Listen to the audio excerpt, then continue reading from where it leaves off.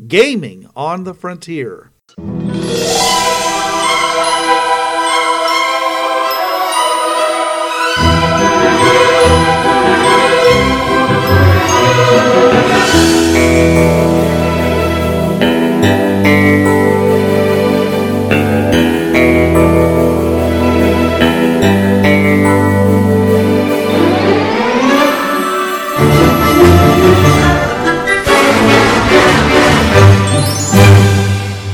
Now, your hosts. This is Bruce. This is Trav. And this is Jonathan. Welcome to Gaming on the Frontier, your podcast of finding out that you can game anytime, any place, including the past. No cold fishes here, folks. We're going to be just eager beavers, and we're just going to go through this, folks. Okay, all right, Slap Daddy, we're going to just go ahead and do our best. Just jazz it up. So we did a previous podcast about playing Bureau 13 in the 1920s. Okay, we are following that up with playing Bureau 13 in the 1940s. So, don't think it's about Bureau 13. It is about playing any. So so we're talking about supernatural investigations during the 1940s, but of course any kind of a retro diesel punk, any other kind of thing like that all works just fine. Now the ones, to be fair, okay, we weren't getting them from Asia because. Though they did pass a law saying we're not going to completely not have anybody of Asian descent come to America, they had like 100 people per country per year. Yeah, a good book to read, and I read this many ages ago, I believe high school, which we're talking approaching 35 years. I graduated in 1987, folks. It was written by a Catholic priest, a second-generation Japanese-American. It was called Issei and Nisei, Issei and Nisei. I've heard of it. Okay, it was about this man who, he was a Catholic priest. He was preaching the word of God. He found the calling.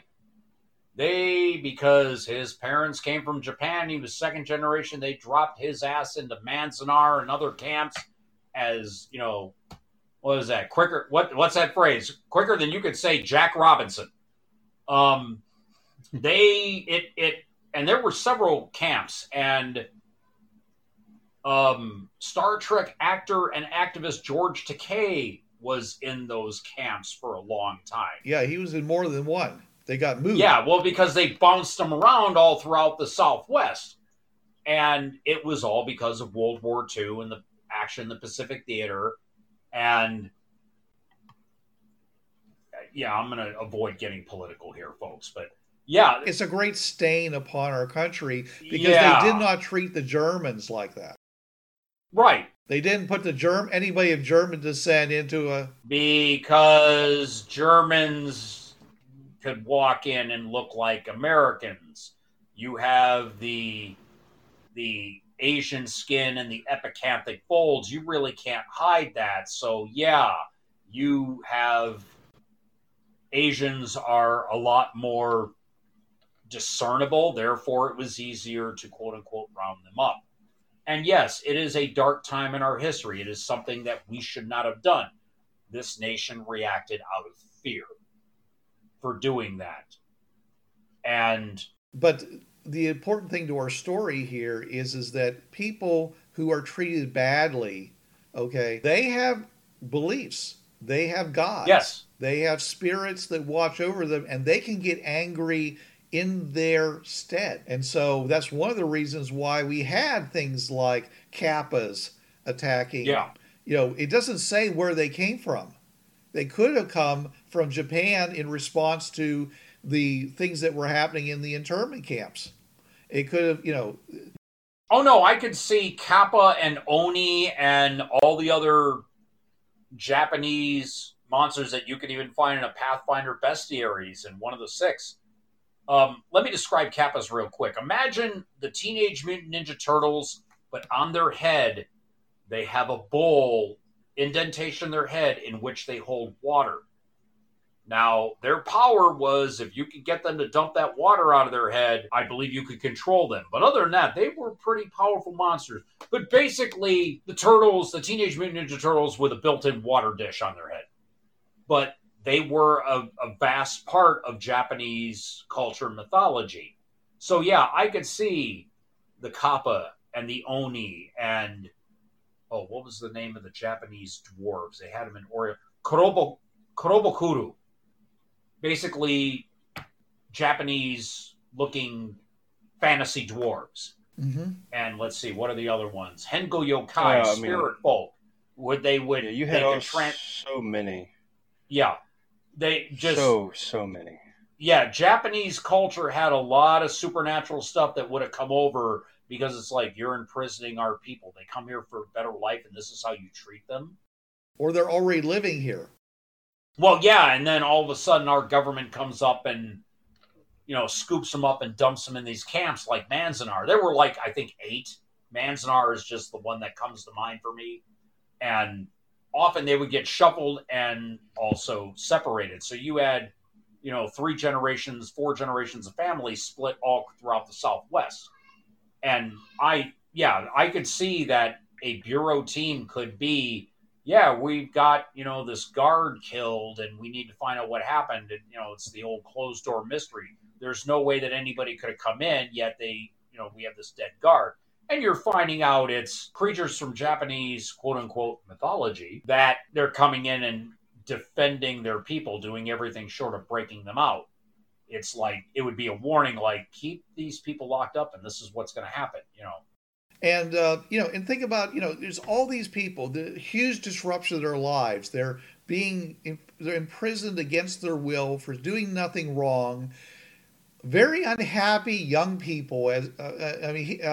George Takei was very young, so he didn't really understand what was happening. He thought it was actually kind of fun. He was like going to camp for years. He loved it. But other people who were older realized that this was wrong and this was bad. Okay, so you have young people reaching the age of puberty in very stressful situations. And what do we know about that? What do you get what's that a recipe for? Oh, you're going to have all sorts of poltergeists, latent size awakening. Yep. Oh, it's like the blood of my descendants is calling to me. Time to go answer a call. I got some wrath to inflict. Well, I'm sure there was a lot of parental wrath that was coming down, and here they are trapped inside of a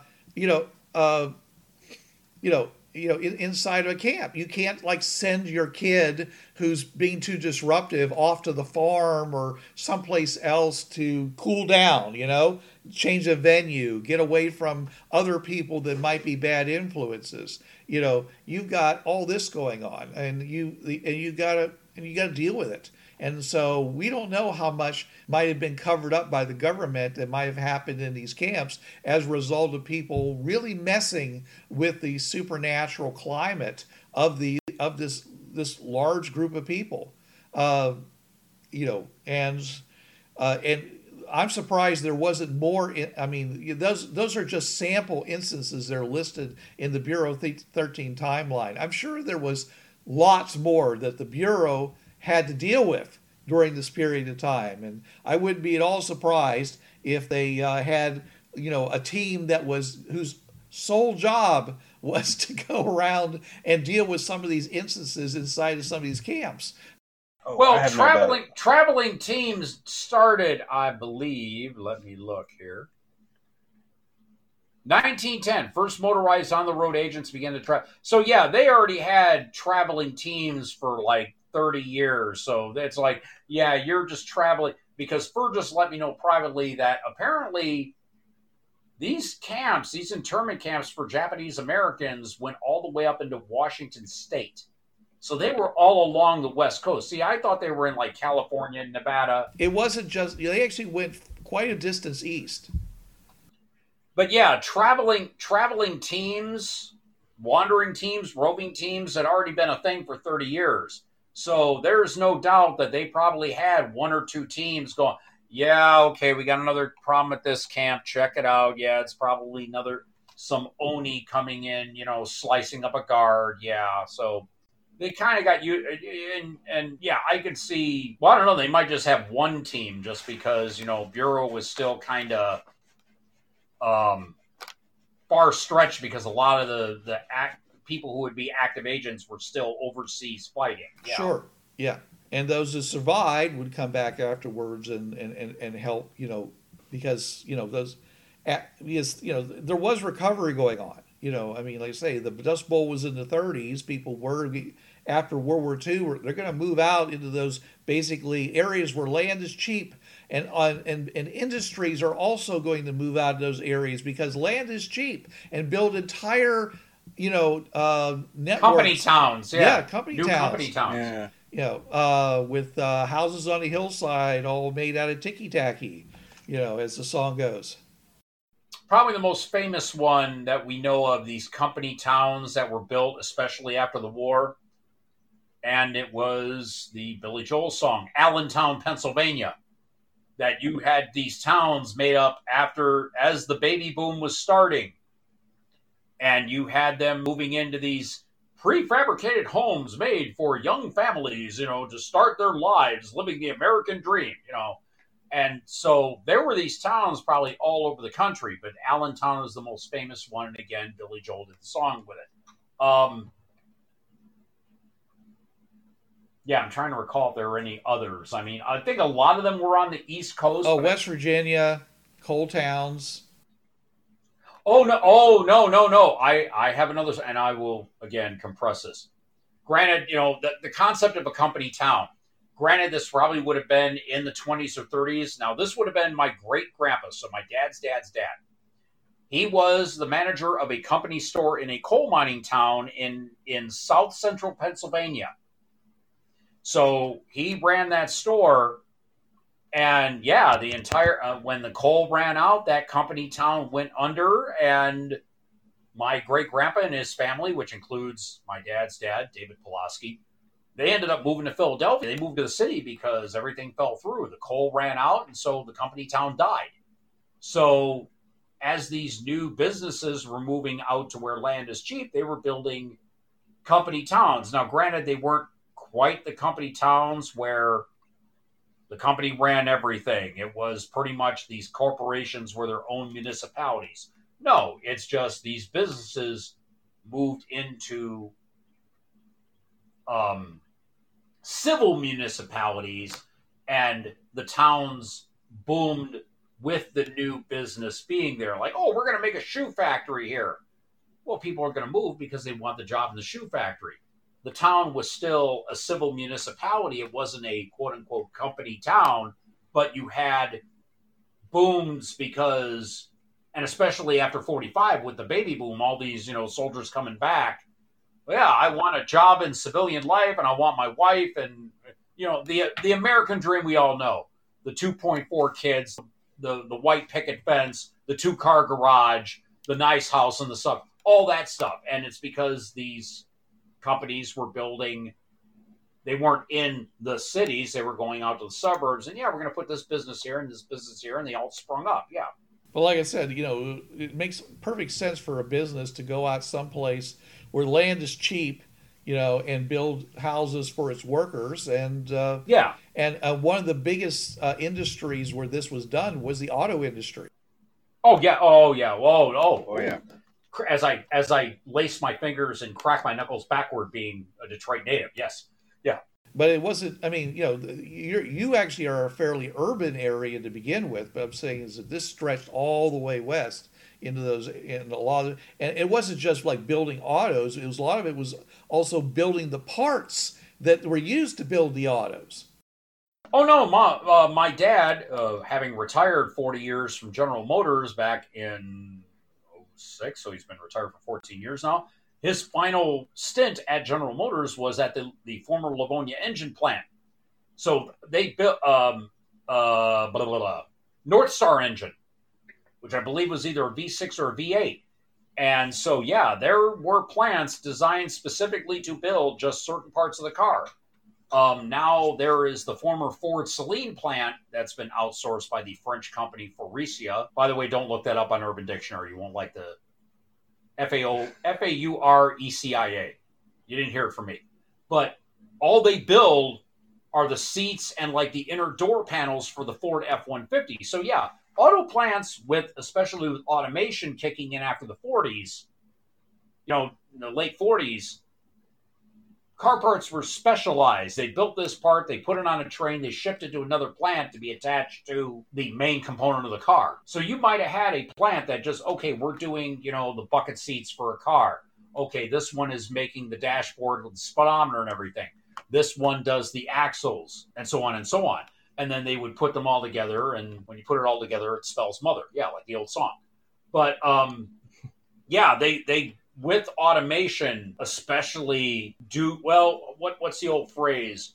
War is the greatest advancer of technology. Yeah, we already had the plants we're making the B-2 bombers and all this, and Willow Run just ended up becoming a car plant.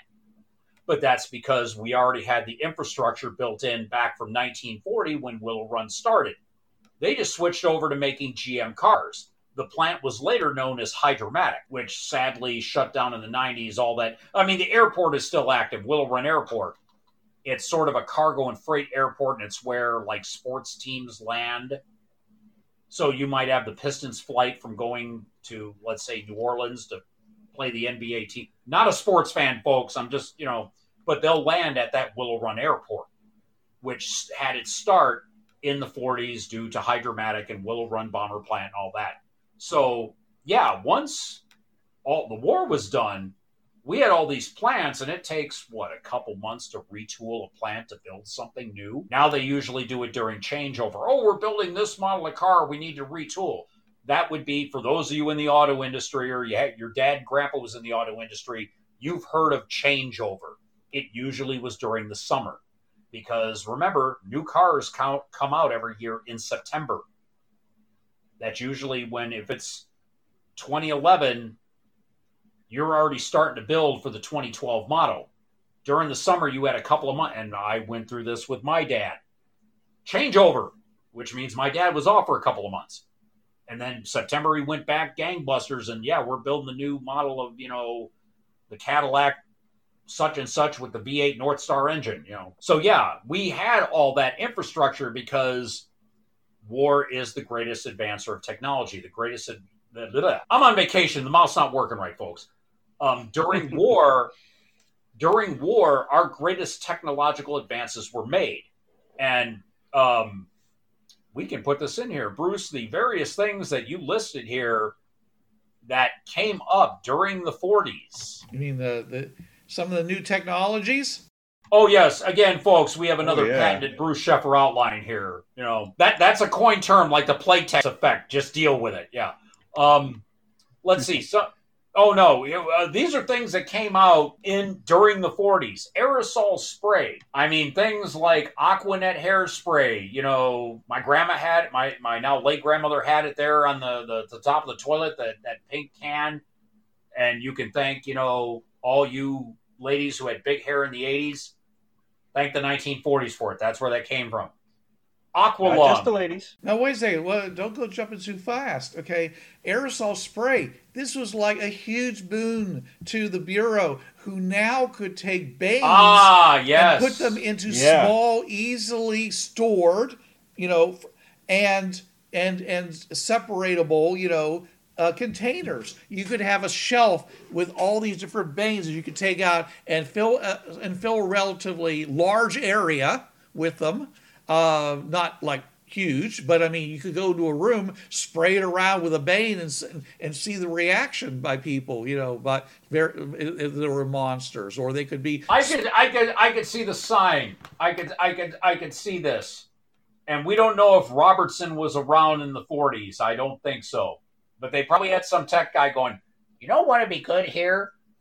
An aerosol spray that sprayed silver. You could spray it and you could pull it out and spray it at a werewolf and just watch him, just roar in pain, get it into the eyes, and just yell.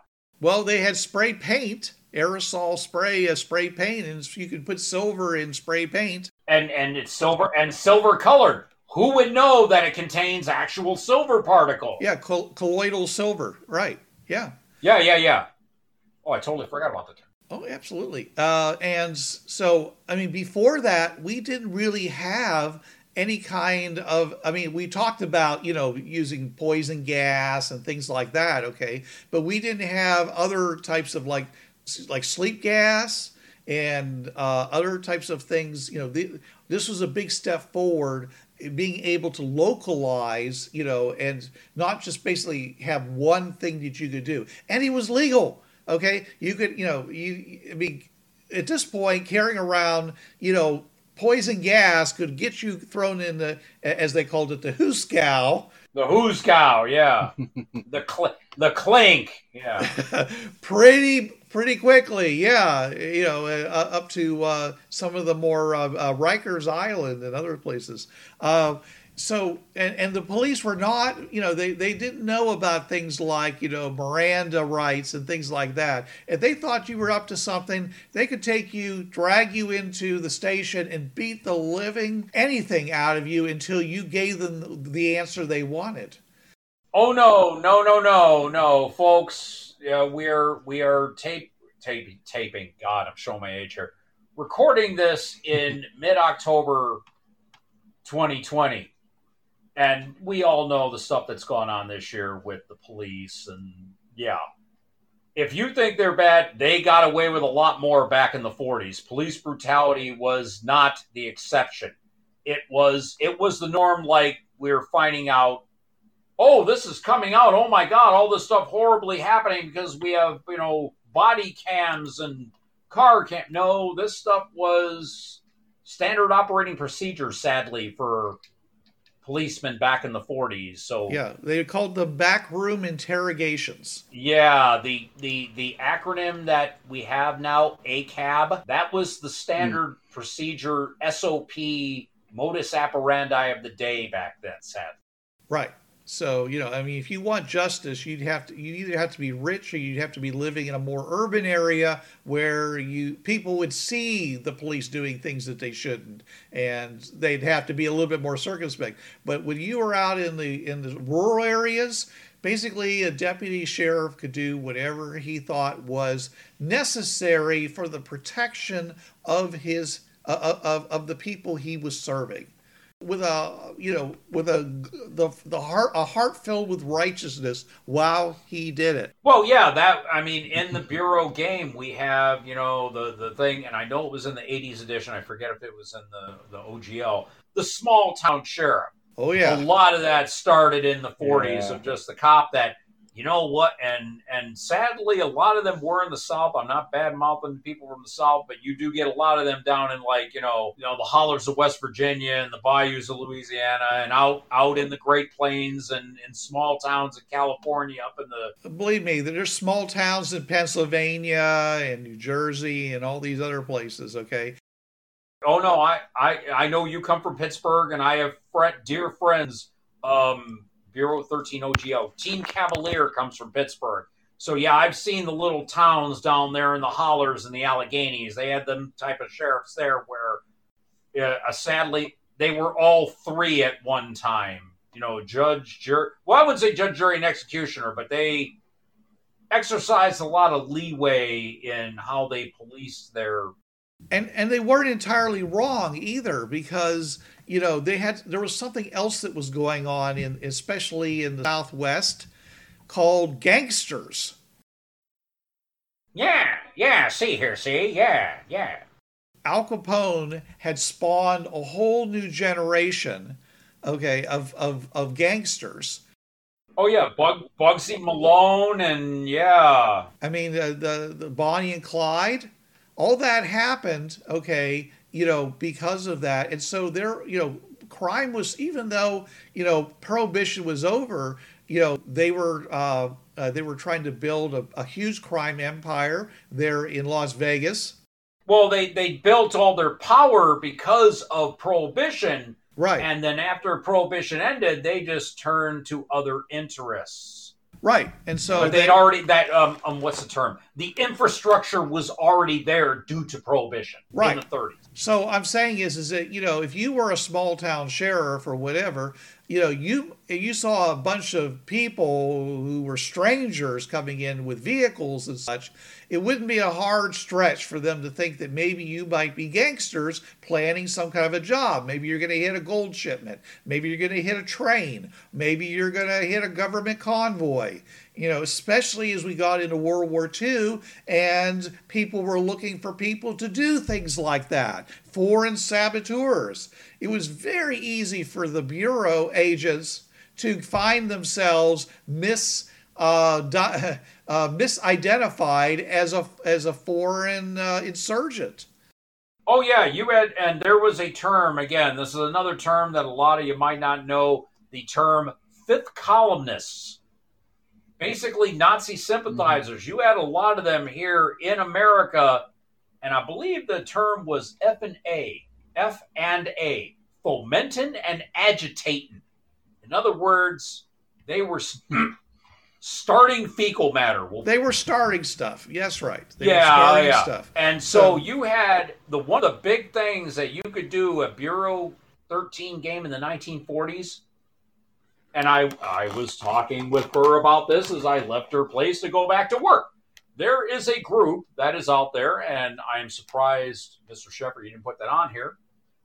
The Thule Society, the German branch of Hitler's Third Reich that was trying, because Hitler in real life was a huge fan of the supernatural. And that is the reason why we have stories like Hellboy and whatnot. Raiders of the Lost Ark. Jones. Exactly. That's another one. Yes, thank you. And so you could have an entire Bureau campaign of fifth columnist and Thule Society members trying to start stuff using the supernatural to trying to gain an edge to weaken the arsenal of democracy as you stand there proudly, arms akimbo with a non-existent breeze blowing, But yeah, that would be a good thing. And that was something I brought up, the Thule Society. And I'm thinking, if we don't bring that up, that would be just, And that would be a really good. And here's the thing. In the late 30s, early 40s, folks, if you're doing a role-playing game and it's any type, use Nazis. You will never have someone go, you got it. No, I'm kind of. Yeah. You're never going to have your players going, I'm really, getting bored with the Nazi storyline. No, folks, always punch the Nazis. And in Bureau 13, you get to do it en masse.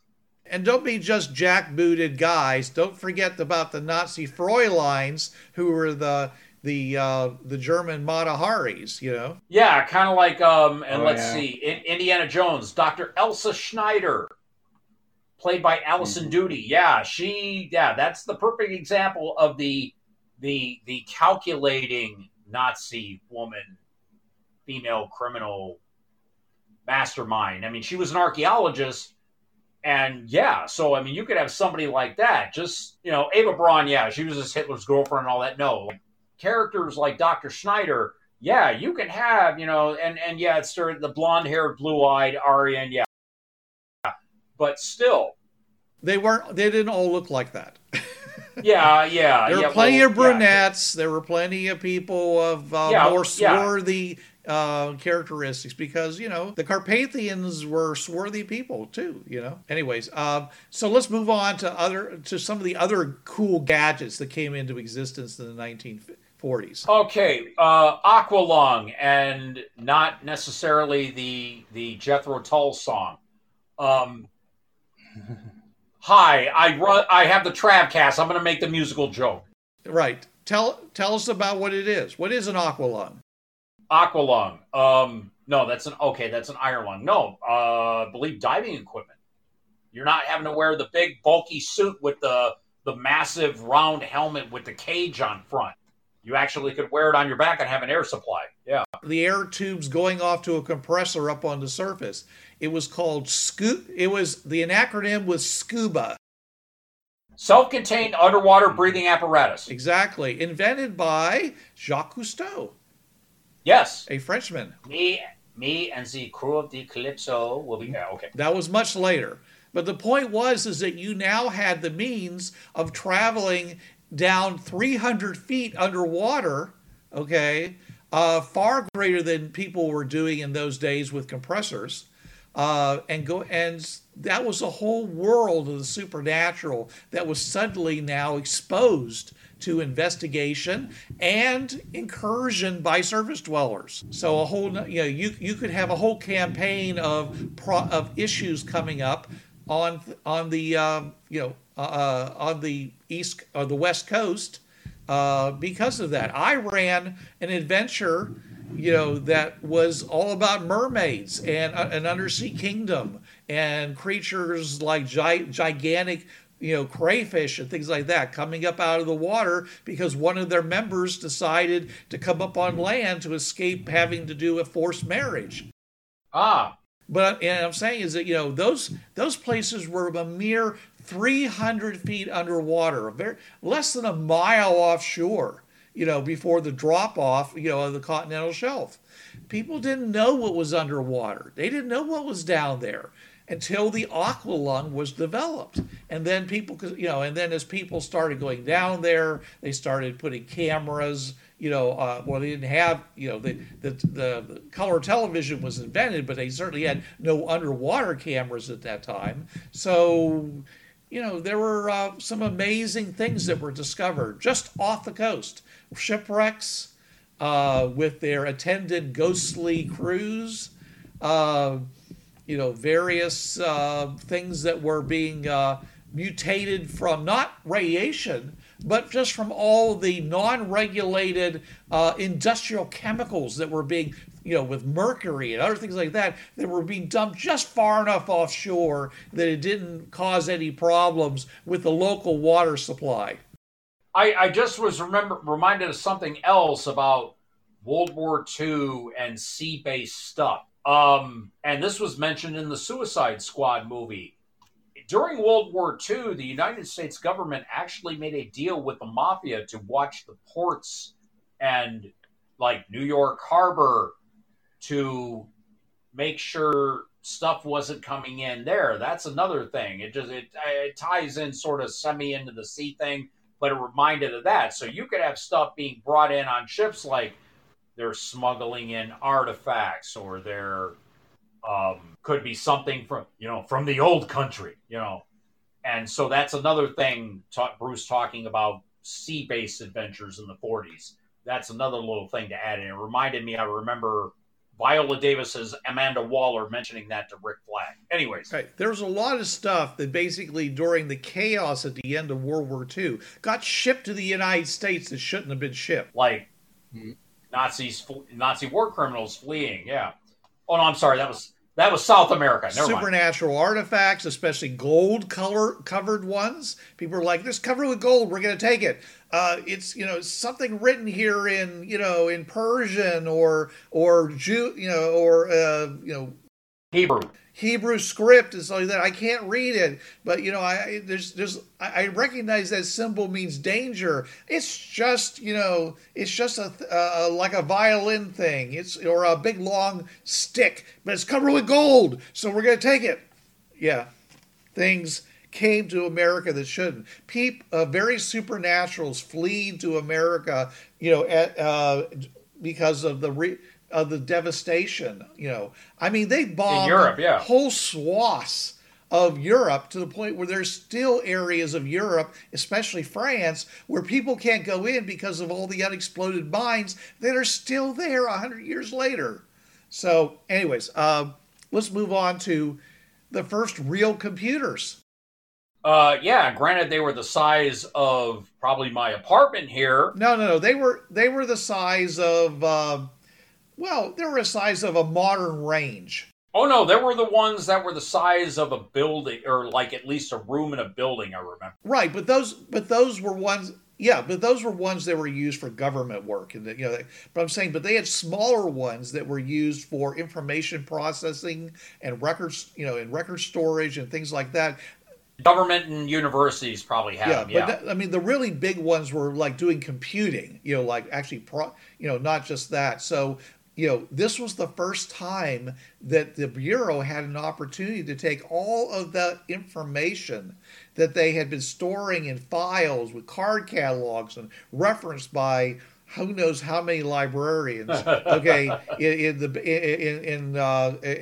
Carson City and Washington, D.C., and actually start card catalogs, the original Google folks. Yeah, and start putting them actually onto media, that was more easily stored and was more covert, but also could be searched more, in some cases, more easily. You could actually go and say, look, here's this huge thing that represents thousands and thousands of documents, okay? Search it now for these phrases. And they could actually do that using 9-track tape and things like that, those big reels. That was never possible before. This is now the first time that that's actually possible. You would have to get a psychic or somebody with dowsing to go and say, go find me this document. Where is it? Because... Oh, God, what was it? A good way to imagine those type of computers. Captain America, the Winter Soldier, that type of computer would be something from the 40s. That would be... if you remember when Steve and Natasha were in the building and Armin Zola, played by Toby Jones, was there on the computer screen. Right. And basically telling Steve and Natasha, yeah, everything you thought was wrong. Hydra's been here all along, and yeah, we're fully into S.H.I.E.L.D. That's a good example of the type of computer was in the 40s. And they managed to adapt it for a USB plug. That was the thing. I'm just like, wait a minute. Yeah. Yeah, okay. All right. And of course there were atomic, especially after the war, there was the possibility of atomic bombs being used against the supernatural. Yep. They were bombing other parts of the United States at that time, testing weapons. Maybe something happened. Maybe there was a big colony of ants that needed a nuke. Okay? It could happen. And those nukes, like I say, the ones that were dropped in Nagasaki, I mean, they weren't that big. Oh no, Fat Man and Little Boy, no, they were not. Well, I mean, you couldn't carry them in your pocket, but I mean, no, they couldn't. But no, they were not Snoopies. Okay, they were not briefcase nukes. But the point was that you could carry it in the back of a truck, okay, and you could take it someplace and set it off. So Fat Man and Little Boy, yeah. You could drive it into that coal mine that nobody used anymore because people had gone to petroleum and natural gas for all their power and heating needs and cooking needs, and that place had gotten overrun by mole people. Okay, you drive in there and close it off.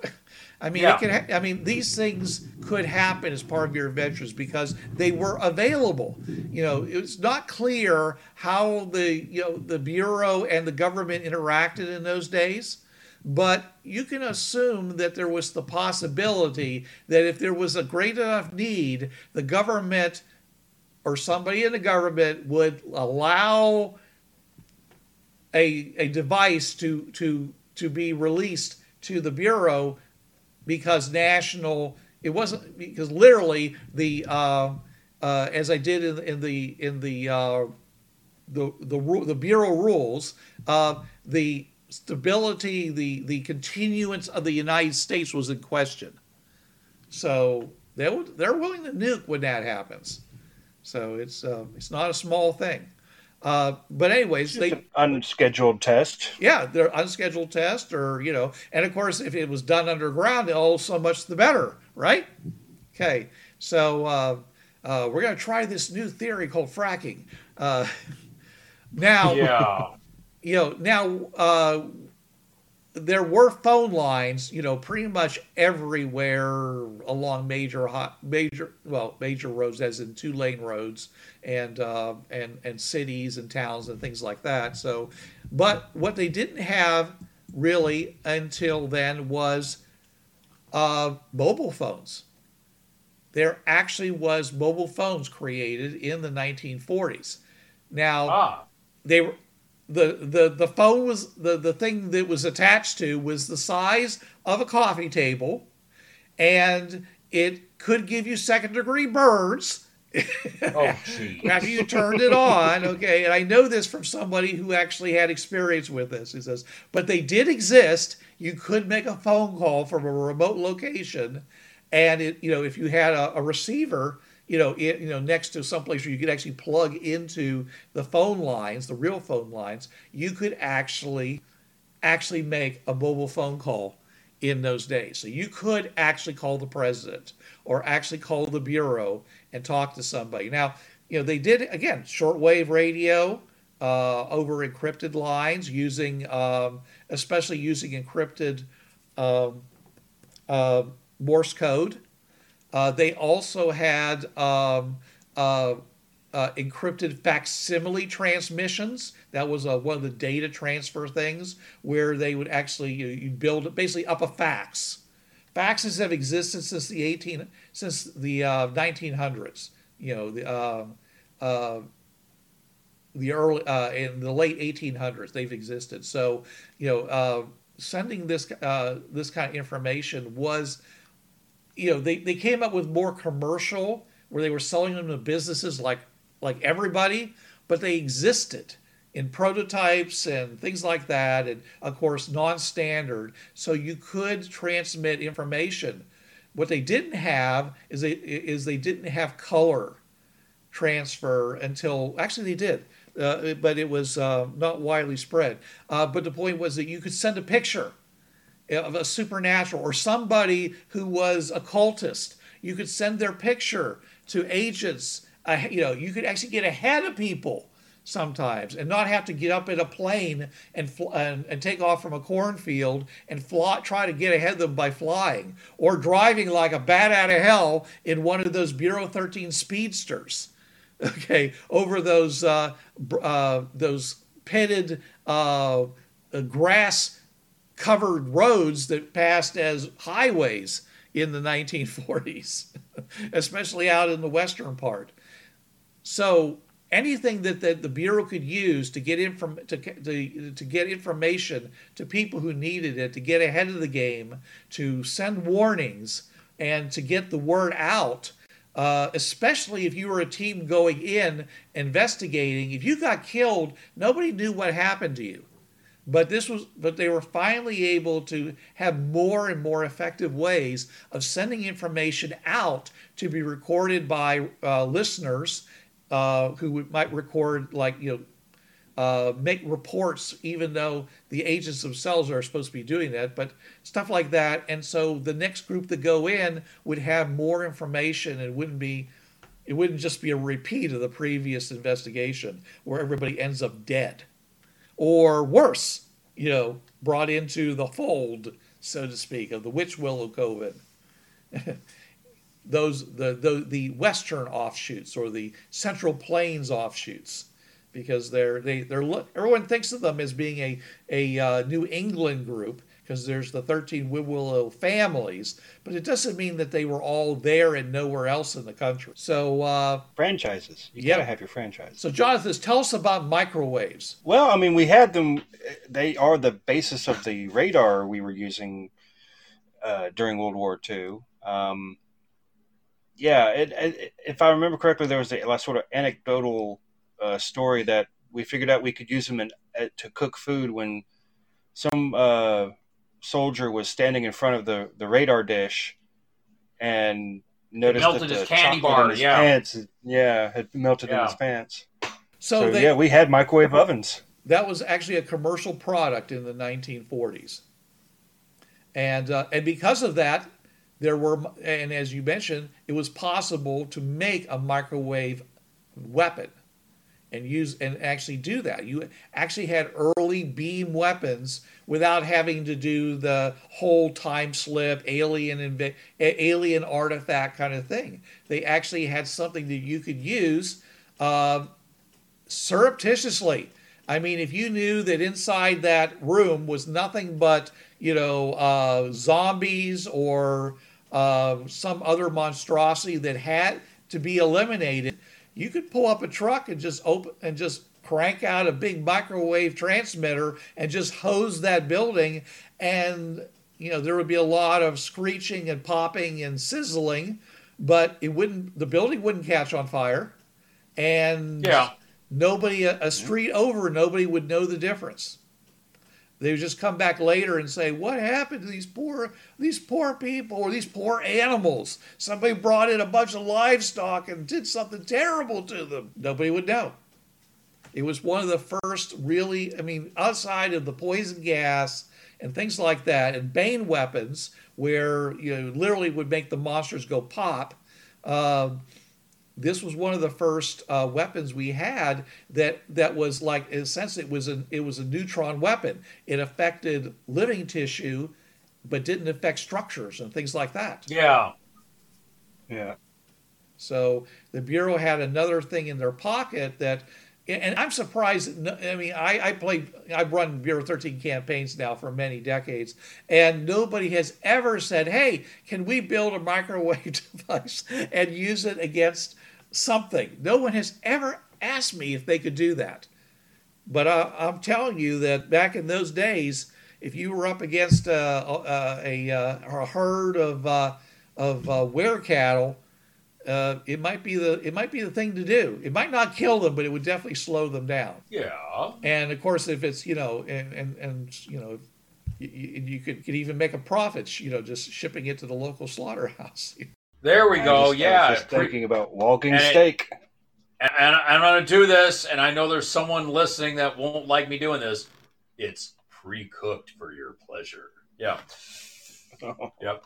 It all depends on how you're handling your wares. Do they always turn back to their human form, or could they actually be a were cattle, where it's a cattle that's turned into a were form, and now they've turned back, but they're dead and they're cooked. So hey, it's some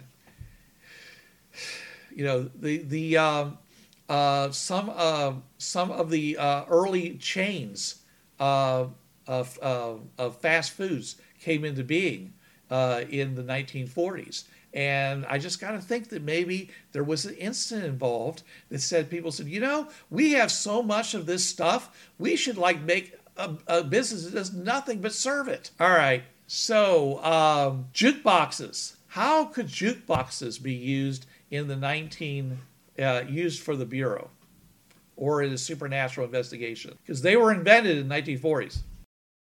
Yeah, the one thing that comes to my mind is a way of hiding information for agents. Should you or your IM team decide to accept this mission? Exactly. Go to this diner, press select song B13. B13 on the jukebox. Oh my gosh!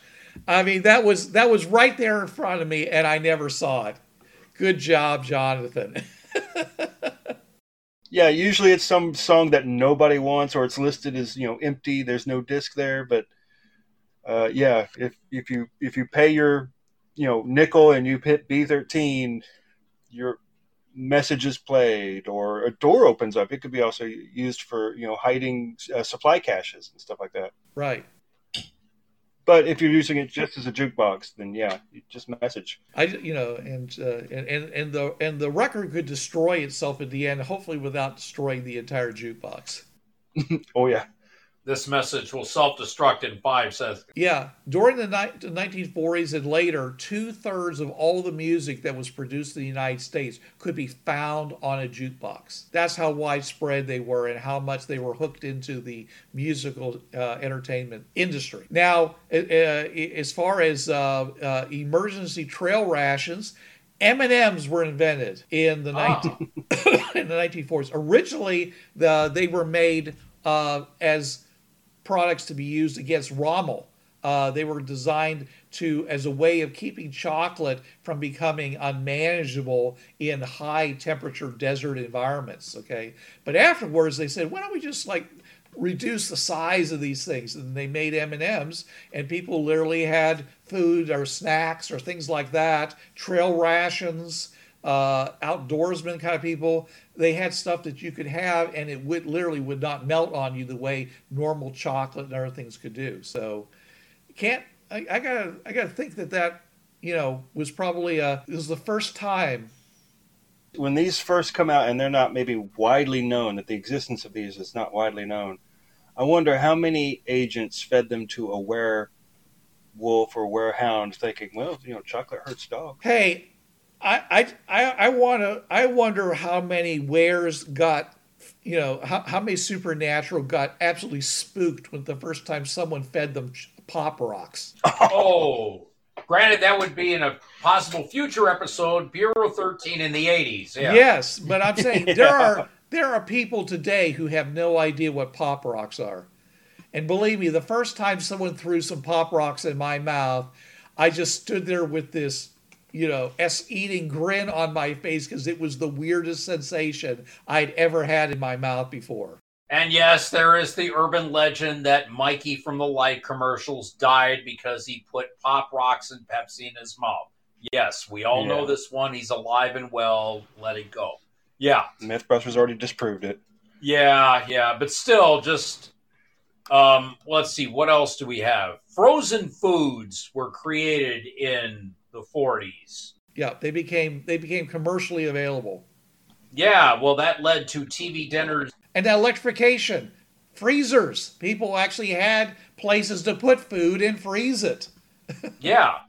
But so that led to, TV dinners in the 50s where you could just put it in the oven and you could have a complete dinner on a tin-foil tray, Yeah, but frozen foods, remember, what did we have to do to preserve our food back in the day? I mean, back in the 20s and 30s, we had ice boxes where you literally had an iceman come with a big block of ice every day with these massive tongs, and you put it in this wood cabinet underneath, and the cold would radiate up and that was what we had for refrigeration back in the... You'd put your food around it primarily, to keep it cold. Yeah. And then you'd put things you wanted cool underneath it because the cold air would flow down. So you'd keep your milk fresh and your butter from running and other things like that.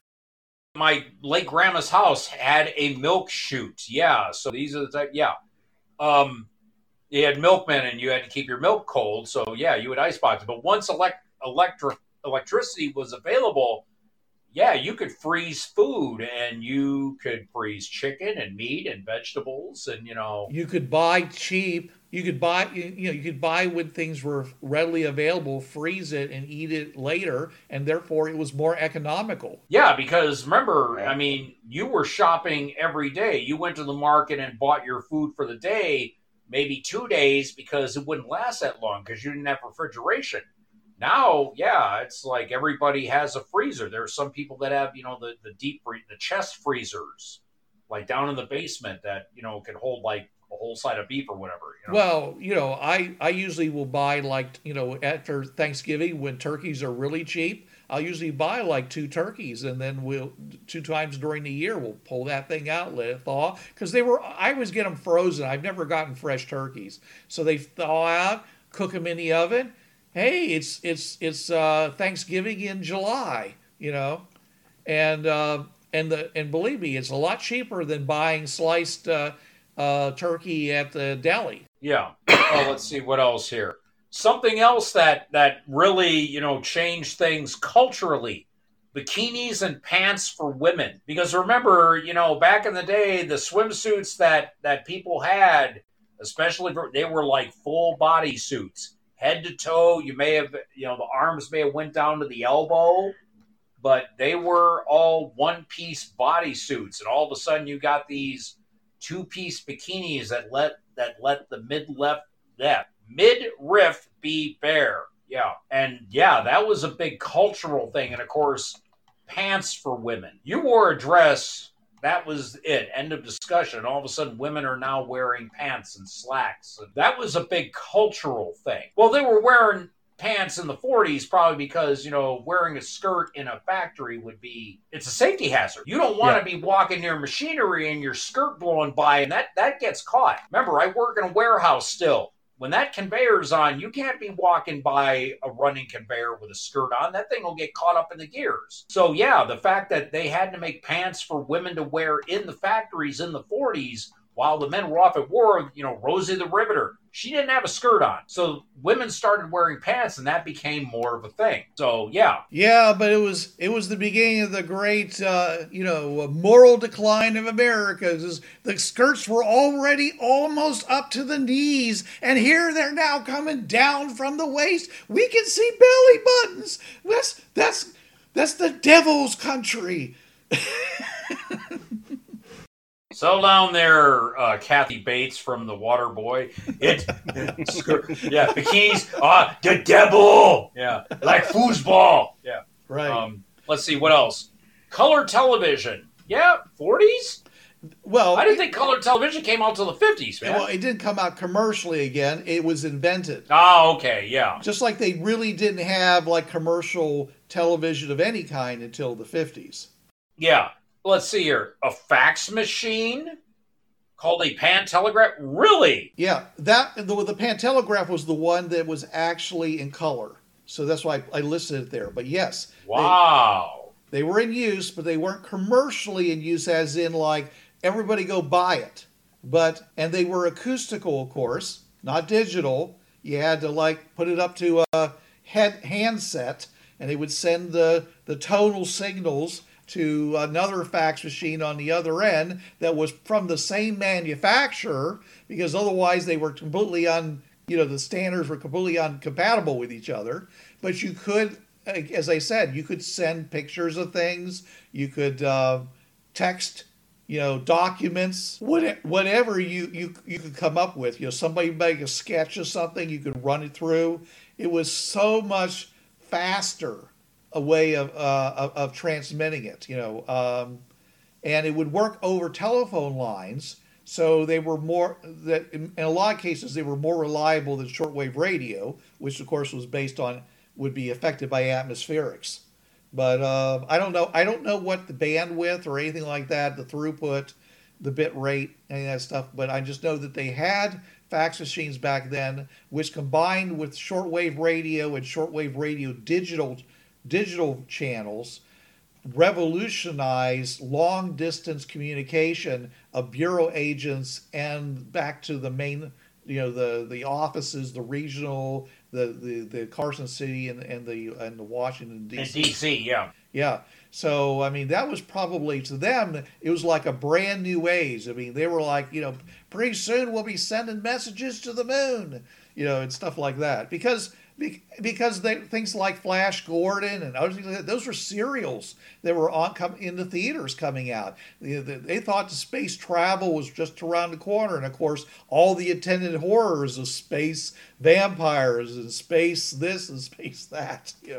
So the Bureau, I'm sure, was having long sleepless nights thinking about when they finally breach the upper atmosphere and go out and go to the moon. Who knows what they're going to bring back? They could bring back moon rocks. Can you imagine entire states turning into werewolves? Because of lunacy and stuff like that, or people just going crazy. I'm sure the Bureau was just having all kinds of nightmarish dreams as a result of that. Well, the 1940s is also where, and this is something I think we will have to talk about maybe in another episode in more detail, but 1947 was when Roswell incident happened. The crash at Roswell. Yes, I know what you're talking about. Yeah. We didn't really haven't talked about the lights in the sky, the lights in the swamp, and the various strange visitations that people were beginning to see more and more of, and that will have to be something for us to talk about in another episode. But we'll have more for you, next week. So until then, this is Bruce Sheffer saying there are a million worlds out there, so go explore them. And this is Trav. There's a reason why it's called gaming. It's for having fun. Gaming on the Frontier podcast is wholly owned by its hosts. It is released under the Creative Commons 3.0 license. No commercial reproduction, and any use of any element of the podcast must be attributed to the Gaming on the Frontier podcast.